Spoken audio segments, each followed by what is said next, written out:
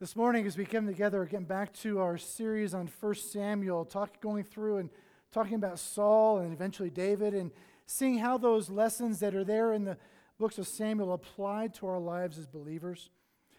A few weeks ago, we were last in this series, before we got into a 3-week series on stewardship, we were talking about Saul and how Saul was lifted up and raised up as the king of Israel. Didn't really want that job, but God gave him that job. And when it came time to select him as king, they found him behind the Samsonite bags. He was hiding behind the barrels, behind the baggage, the Bible says. And he was taller than head and shoulders above everybody else at that time. And it's kind of hard to hide, but he did it. He didn't want to be singled out as the king of Israel. And yet God placed him in that role to lead his people, to lead God's people. Remember, he was going to be, the people had rejected God as their king, and then asked Samuel to give them another king. But God says, I'm not going to give you a king, I'm going to give you a prince. Because there's only one king, just God. I'm going to give you a prince, a leader to guide you and lead you in your daily stuff, but I will remain your king forever. All seemed to be going well, but they didn't last long. The passage we're going to look at today takes place just a year after Saul becomes king, in 1 Samuel 13 and 14. We're going to look at Saul's quick fall. Anybody ever felt this way? Anybody ever happened to you? I've had it happen to me multiple times. I know that's hard for you to realize, to believe.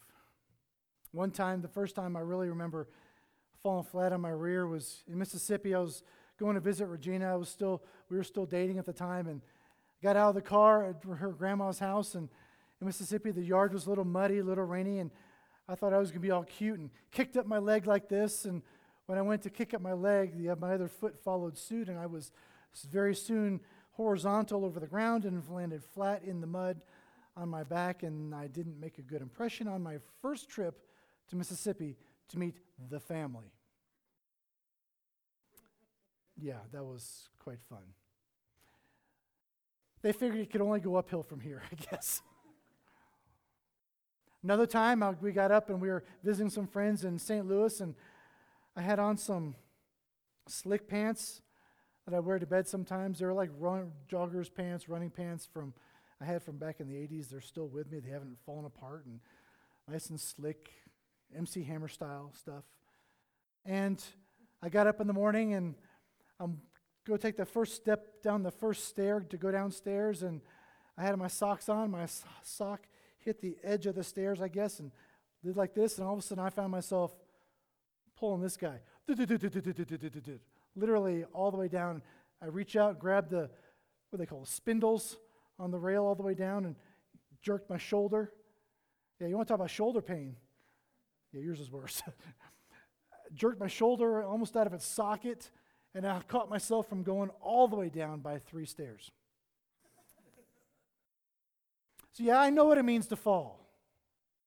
And I'm sure we've all been there. Whether you're playing sports and you bust open a knee like I've done before, running in my cleats on asphalt. Yeah, that wasn't real smart either. I haven't learned, in case you haven't noticed it. I don't know where Karis gets it from. But we've all had those slips and falls in our life. But we're talking today about Saul, not a physical fall, but a spiritual fall and a fall from leadership, a fall from influence that would have been afforded his family for generations and generations and generations to come. In 1 Samuel chapter 13, we see that Saul has been given a task to go and defeat their enemies. And Samuel tells him, go and you prepare for battle. I'll be there in 7 days. Don't start without me. I'll come and I'll make sacrifice, and I will intercede to the Lord on your behalf, don't start. I'll be there. 7 days comes, 7 days goes. The people start grumbling. And in his own indirect way, Saul decides to usurp the authority that's not been given to him by God or Samuel. And he goes and he does what seems okay in our mind, and he begins to offer these sacrifices to the Lord to lead his people in worship. And he gets a slap on the wrist for it. He gets taken down a notch. And as you read through this, I don't know about you, but as I read through this, in my 21st century mindset, in my human mindset, I'm thinking, really? Did what he do, was it really that bad for God to rip the kingdom away from his descendants and to rip away the future Messiah coming from his line? I read this story and I'm almost like, really? Is what he did that bad? Yeah. In God's eyes, it is. See, indirectly, he was in opposition to God. And while he appeared to have this face on him that was super spiritual, I'm going to lead my people in worship. You all come together. We're going to have the offering, and I'm going to lead us in worship before we go to battle. On the face of things, he appeared super spiritual. He appeared to be wanting to do the right thing. But indirectly, he was in opposition to the things of God. Indirectly, he was in opposition to the prophet of God and trying to wrest the authority and the control for himself for one primary reason. And we'll get to that in a second. First, I'm going to read the story to you. 1 Samuel chapter 13, verse 5 and following. It says, and the Philistines mustered to fight with Israel.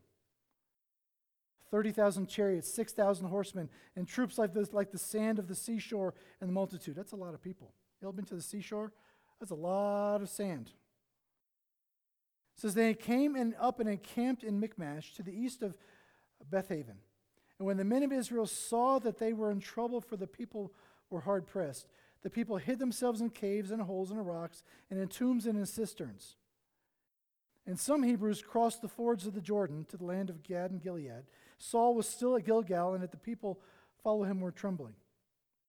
He waited 7 days, the time appointed by Samuel, but Samuel did not come to Gilgal. And the people were scattering from him. So Saul said, bring the burnt offering here to me, and the peace offerings. And he offered the burnt offering, and as soon as he had finished offering the burnt offering, behold, Samuel came. Bad timing on Saul's part. It says, then Saul went out to meet him and greet him. Now, if you look at that, what is it that is driving Saul to take from the prophet that which was his right and his responsibility? He had told Saul, don't start without me. I'm going to come. I'll offer the offerings.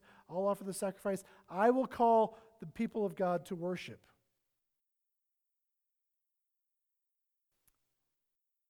But the people, where does it say they were? It says they were hiding in caves, in holes, in rocks, in tombs, and cisterns. They were fearful, and because Saul was fearful that the people were going to run away, he acted on his fear rather than in his faith. Instead of trusting in what the prophet of God had told him, instead of trusting how God was directing him, he acted in fear. And when we act in fear over faith, we always choose wrong. When we act out of our fear for what might happen, we tend to react emotionally rather than on how God is leading us and directing us.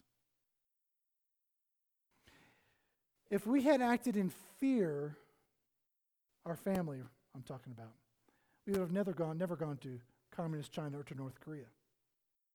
because our fear told us there were some scary people there. Regina and I would have never gone overseas to begin with because it's a different culture. They don't speak English there. They don't eat American food. They have a totally different culture, and they're different people over there. Our fear told us to stay back, to not step forward. And yet our faith told us, you need to follow and obey.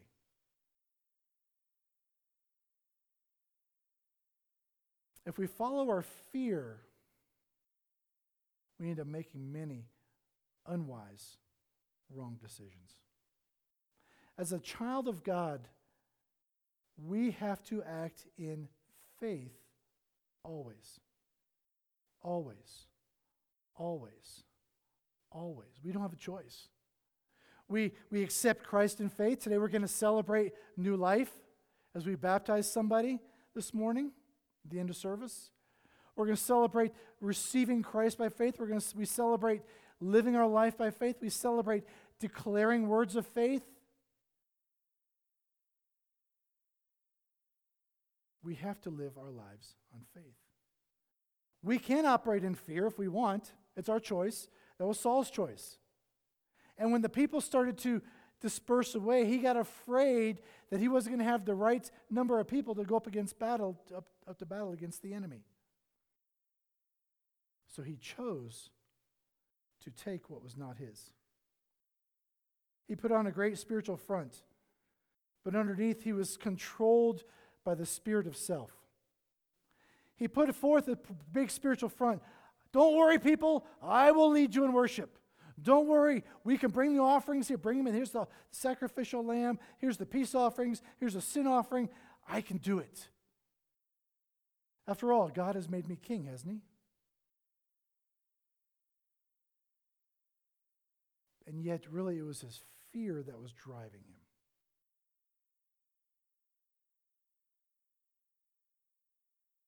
When we look at our lives today, we look at our church, we look at our ministries, we have to ask ourselves, what is prompting us to undergo certain ministries in our church?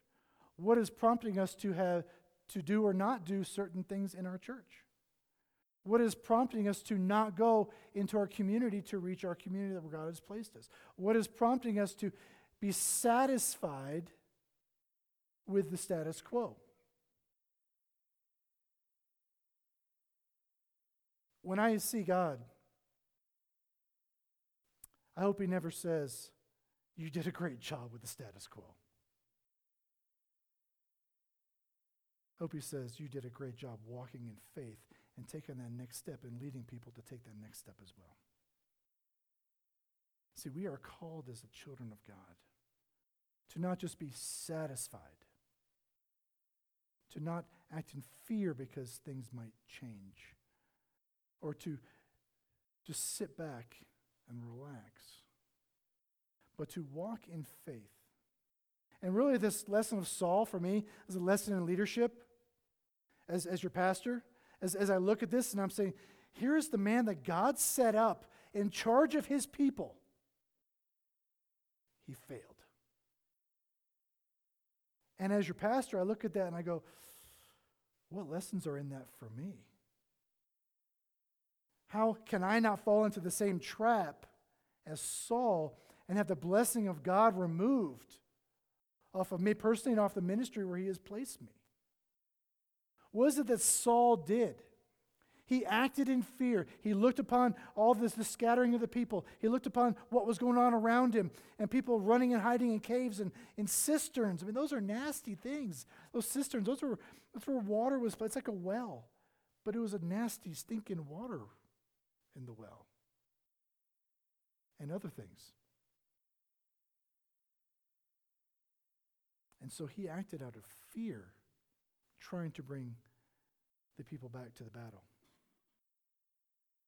When we look on our church and think that we are the ones growing our church, we do God a disservice.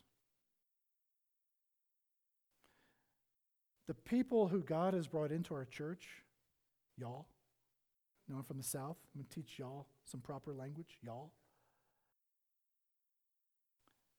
It's no accident that God has brought y'all here.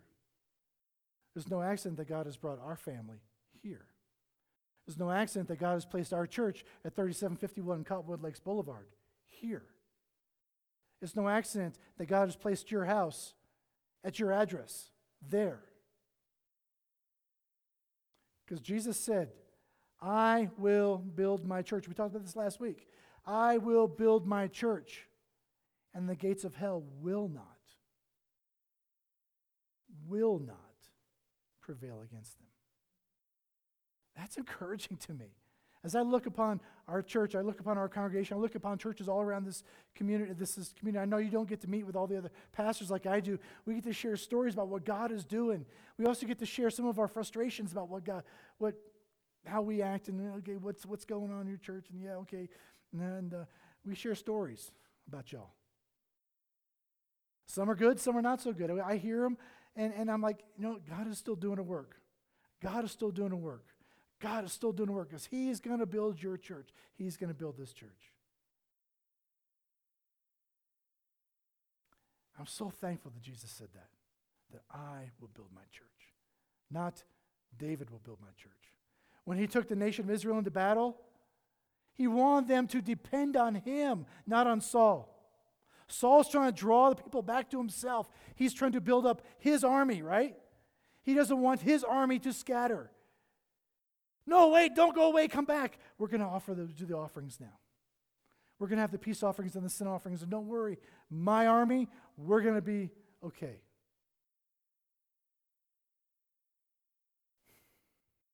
See, he was more concerned about his own timetable than following the word of the Lord, than following what God had already said. He was afraid of people walking away. He was afraid of failure, etc., etc., etc., as Yul Brynner famously said, etc. He let fear get in the way. So what's the verdict? What judgment does God bring upon him? Look in verse 11. Samuel shows up. You ever had that feeling at work? You've done something that's not quite right, or maybe you're a kid and your parents come walking in just after you've done something that you shouldn't have done, or husbands, you've said something or done something and your wife walks in just at that time. Anybody else there with me, or am I the only idiot? Thank you, Rich. You and I, we're in good company. That's my other name. It's on the back of my shirt. Somebody comes in and they catch you at just that time, and you've done that thing or you've said that thing, and you're like, I didn't know you were coming right now.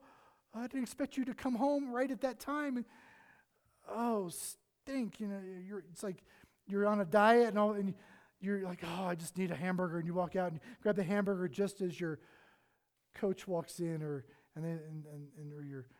When I was in CrossFit, I was trying to be all healthy and do all that stuff back last spring and eating well. And one day I was just like, I just need a Dorito. I just need a Dorito. And I didn't grab the small bag, the 99-cent bag. I didn't grab the $1.69 bag. I grabbed the $3.69 bag. Oh, yeah. And I'm munching away. I'm just going to eat a few. Yeah.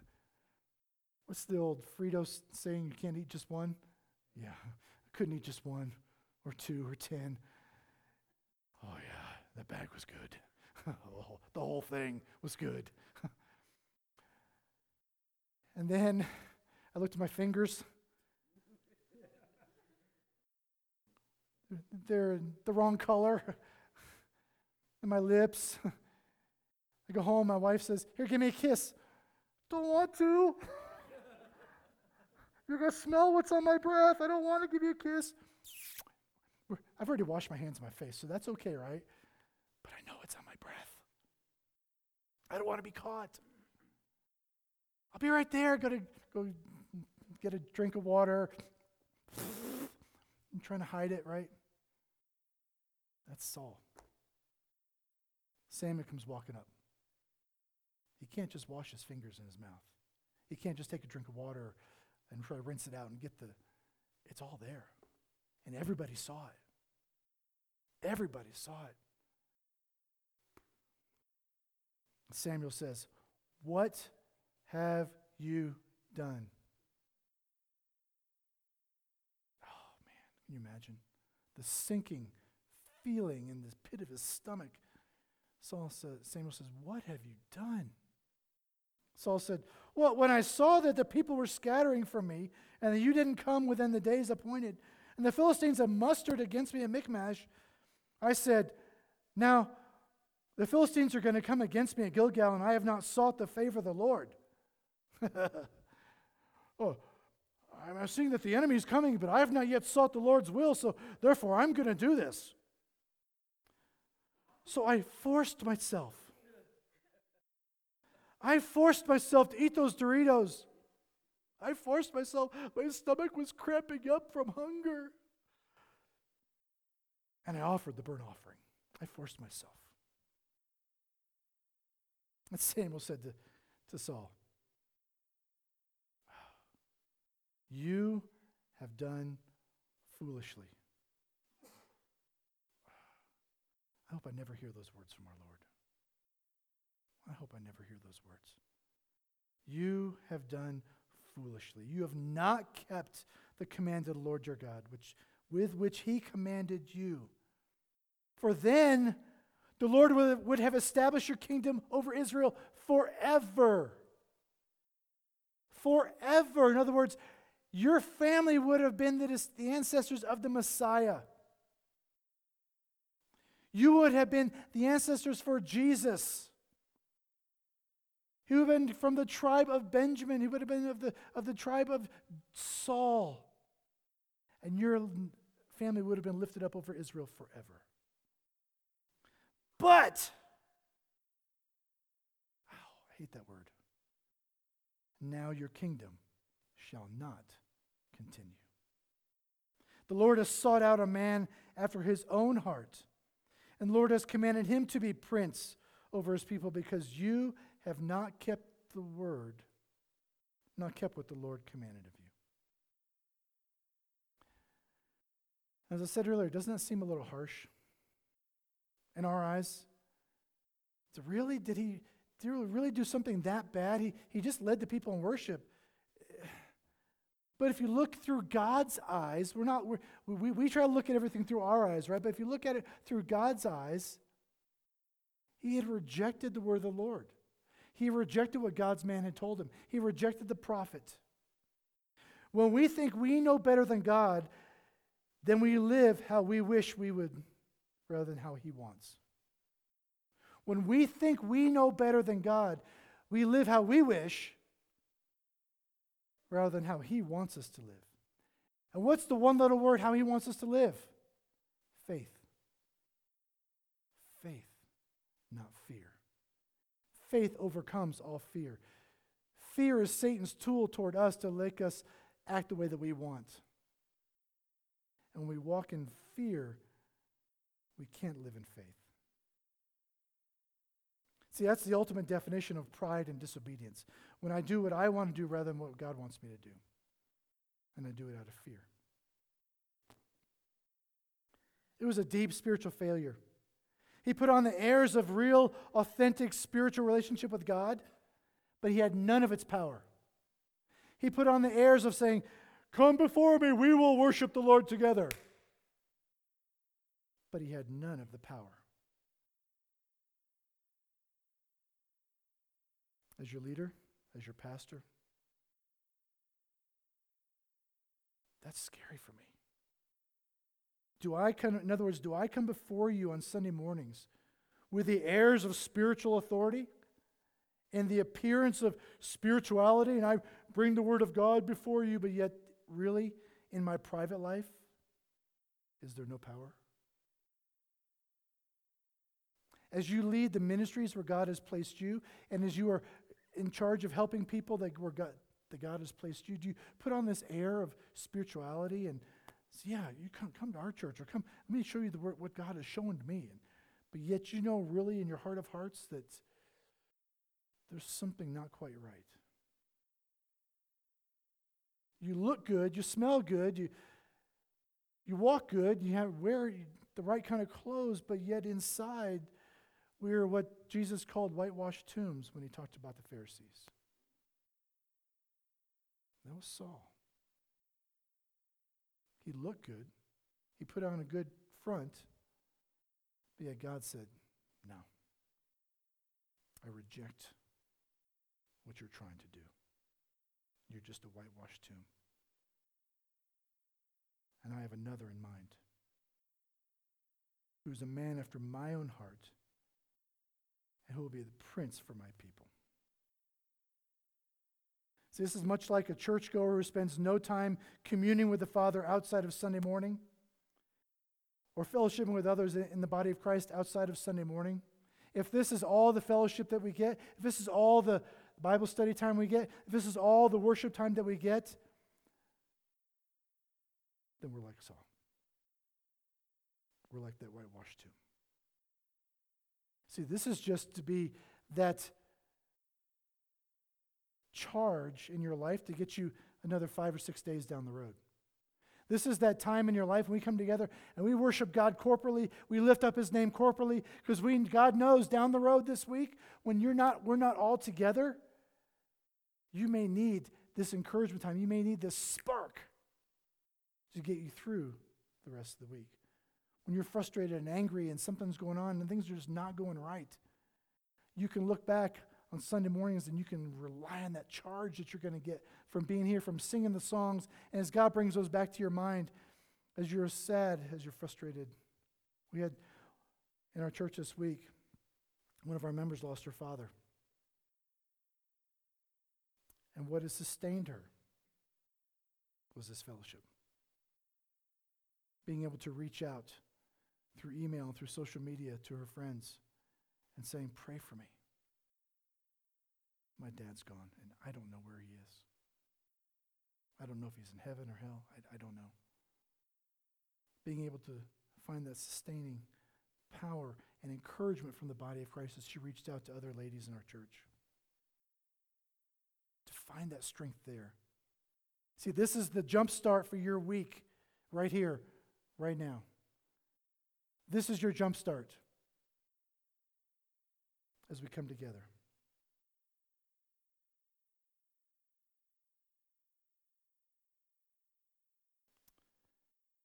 2 Timothy 3:5, 1 through 5 says this, and this kind of summarizes Saul's actions through this.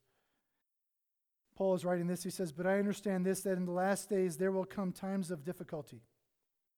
The people will be lovers of self, lovers of money, proud, arrogant, abusive, disobedient to their parents, ungrateful, unholy, heartless, unappeasable, slanderous, without self-control, brutal, not loving good, treacherous, reckless, swollen with conceit, lovers of pleasure rather than lovers of God. Does that sound like any time in history that you recognize? Verse 5, having the appearance of godliness, but denying its power. Avoid such people. Avoid such people. Why does Paul say avoid them? Because they are a drain on your battery. They are a drain on your battery. If this is the time of the week we come together to get that charge, but yet then you hang around people all through the rest of the week that are lovers of self, lovers of money, proud, arrogant, abusive, disobedient parents, blah, blah, blah, blah, blah, all those things. It drains you from your joy. It drains you of your peace. It drains you of your love that is grounded in Christ, and you've instead become hanging around those people, and you know that pessimistic people attract pessimistic people. Neggy people, negative people. We call them neggy in our family. Neggy people attract neggy people.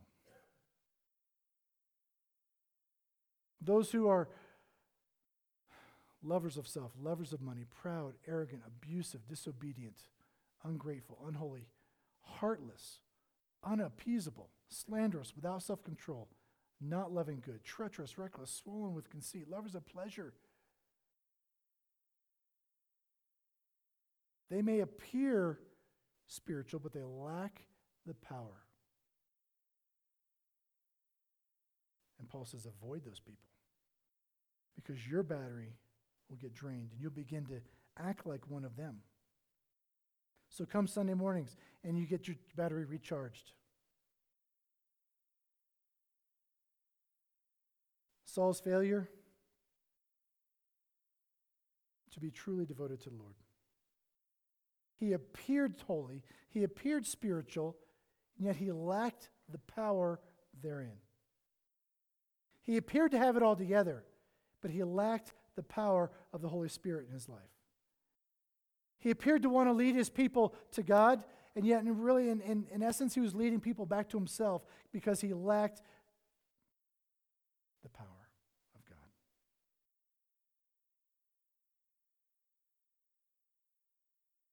Where's your fruit? Saul's fruit finally came out. Psalm 1:1-3 says this, "Blessed is the man who walks not in the counsel of the wicked, nor stands in the way of sinners, nor sits in the seat of scoffers. But his delight is in the law of the Lord, and on his law he meditates day and night." Verse 3, "He is like a tree planted by streams of water, that yields its fruit in its season, and its leaf does not wither. And all that he does, it prospers." The fruit of Saul eventually came out. His root was not planted in the Word of God. His root was not planted in true spiritual depth. His root was planted in himself. Our fruit, our roots need to be planted in God's Word first and foremost. Our roots need to be planted deep by the streams of living water. So that it's not up there now, when those who are lovers of self, lovers of money, those who are abusive, those who are unappeasable, come our way, they don't sap our strength. They don't drain your battery, because your roots go deep into the living water that is God's Word, and into the community of believers to come together to get that recharge. Saul had ultimately failed his people by leading them astray. And if you read through, we're not going to do it this morning, but if you read through the rest of 1 Samuel chapter 14, you see that Jonathan did not follow in the way of his dad. In fact, it says of Jonathan, let me find it. It says, it talks about, in the first part, he says that he led the people in godly leadership. He led them to fight the Philistines and drew the people to God rather than to himself. He was the leader of the commander of the garrison of Saul's army, but he was not drawing people to himself. He was drawing people to the purpose and the plan of God. And it's no accident then that when David shows up on the scene here in another chapter or so, who does Jonathan attach himself to? Samuel anoints David as the next king of Israel. And he gets to appear in Saul's court. And Jonathan then sees the Spirit of God in David, and he is attracted and he attaches himself to David. They become best buds. They become bosom buddies. See, Jonathan sees what has become of his dad, and he is yet attracted to David instead.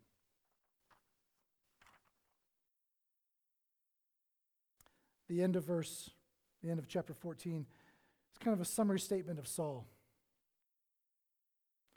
A summary statement about his life. 1 Samuel 14, verse 47 and following, it says, "When Saul had taken the kingship over Israel, he fought against all his enemies on every side, against Moab, against the Ammonites, against Edom, against the kings of Zobah, against the Philistines. And whenever he turned and routed them, he did valiantly and struck the Amalekites and delivered Israel out of the hands of those who plundered them." Verse 52, "There was hard fighting against the Philistines all the days of Saul." But then look at the very end there.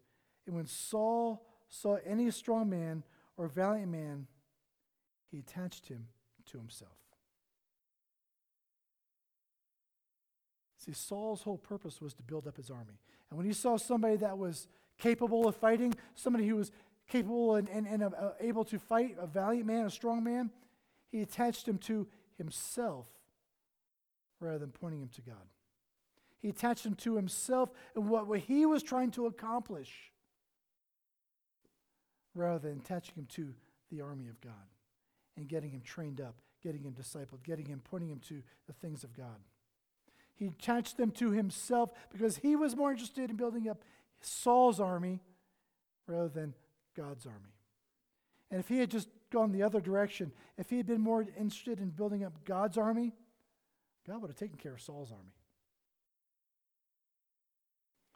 If he had focused on God's army and the things of God and what God wanted him to do, God would have taken care of all the rest.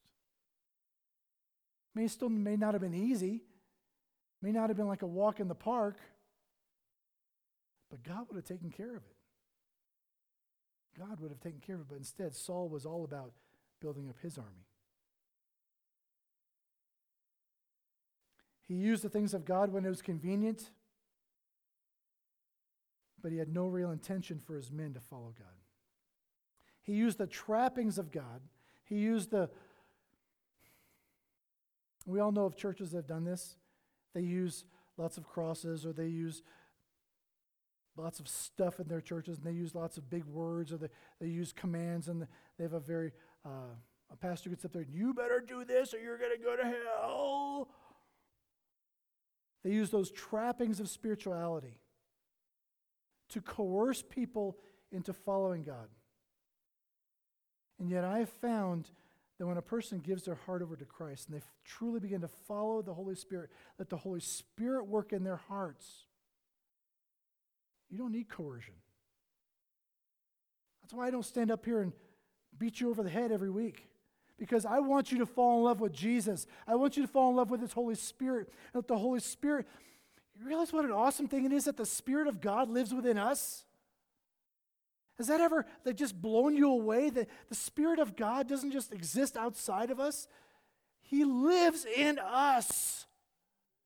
And when you get to understand that the Spirit of God lives in us, you don't have to be coerced. We don't have to be made to do something. You do it because, man, I love God so much. He's coming, living and indwelling in me. How can I not? I want everything about my life to please Him. I want everything about my life to honor Him. I want everything I do in this world to bring glory to Him. Because the Spirit of God is in here.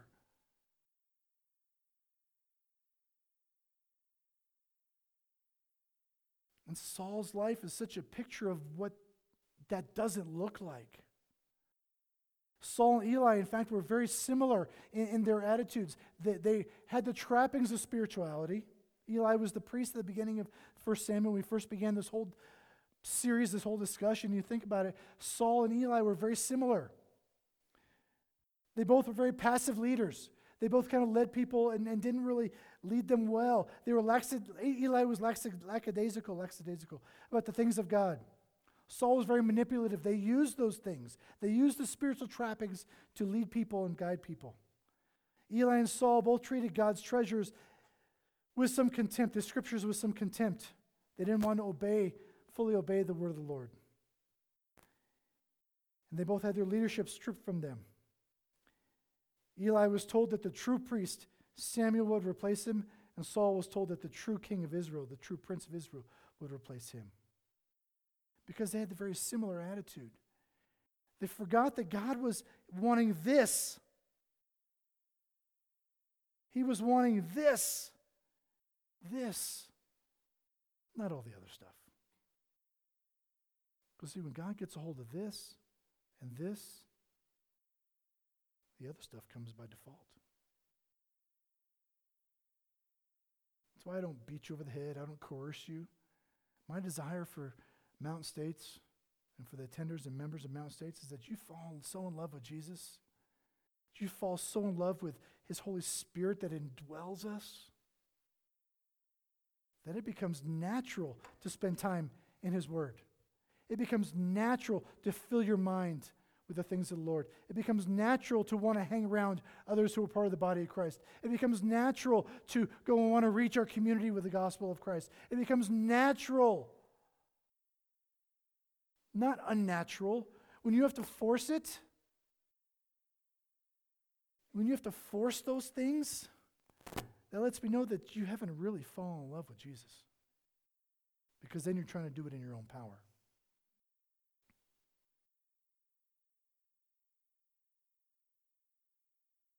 In our journey toward godliness, as we close, in our journey toward godliness and Christ-likeness, are we doing things on our own power or in the power of the Holy Spirit inside? Like Saul, are we trying to force God's timetable, or are we content to wait on God's timetable? Saul was a man who trusted in his own actions, not in God's. And as much as he started off as one just hiding in the baggage, refusing to be recognized, in the end, his desire was to be the center of attention, to draw all men to himself. Now you see behind me, the summary statement of Saul's life. That when Saul saw any strong man or any valiant man, he attached them to himself. What would be the summary statement of your life? What would be the summary statement of your life?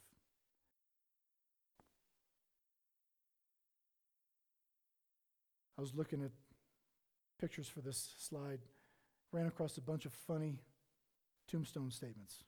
Here lies a lazy man. Here lies the deadbeat. I told you I was sick.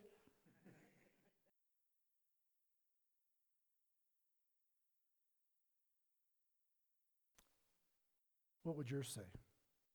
What will yours say? Because we're all going to have one. We're all going to have one. Not one of us is guaranteed tomorrow. Not one of us is guaranteed next week. You may have a new pastor by next week. Lord Jesus, come soon.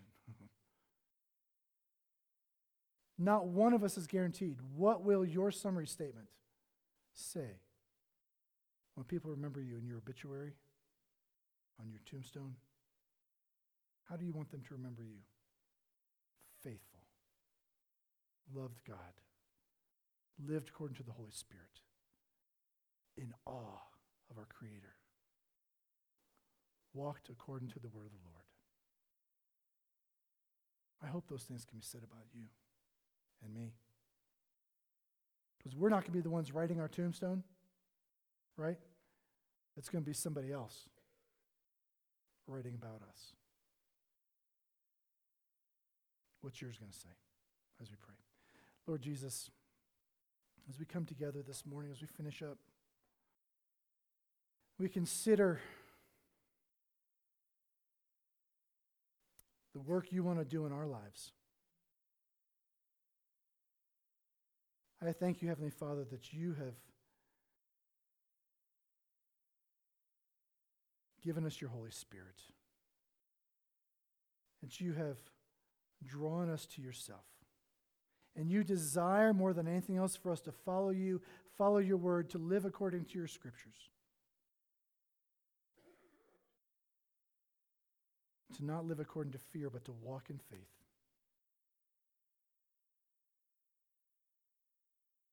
And this morning, God,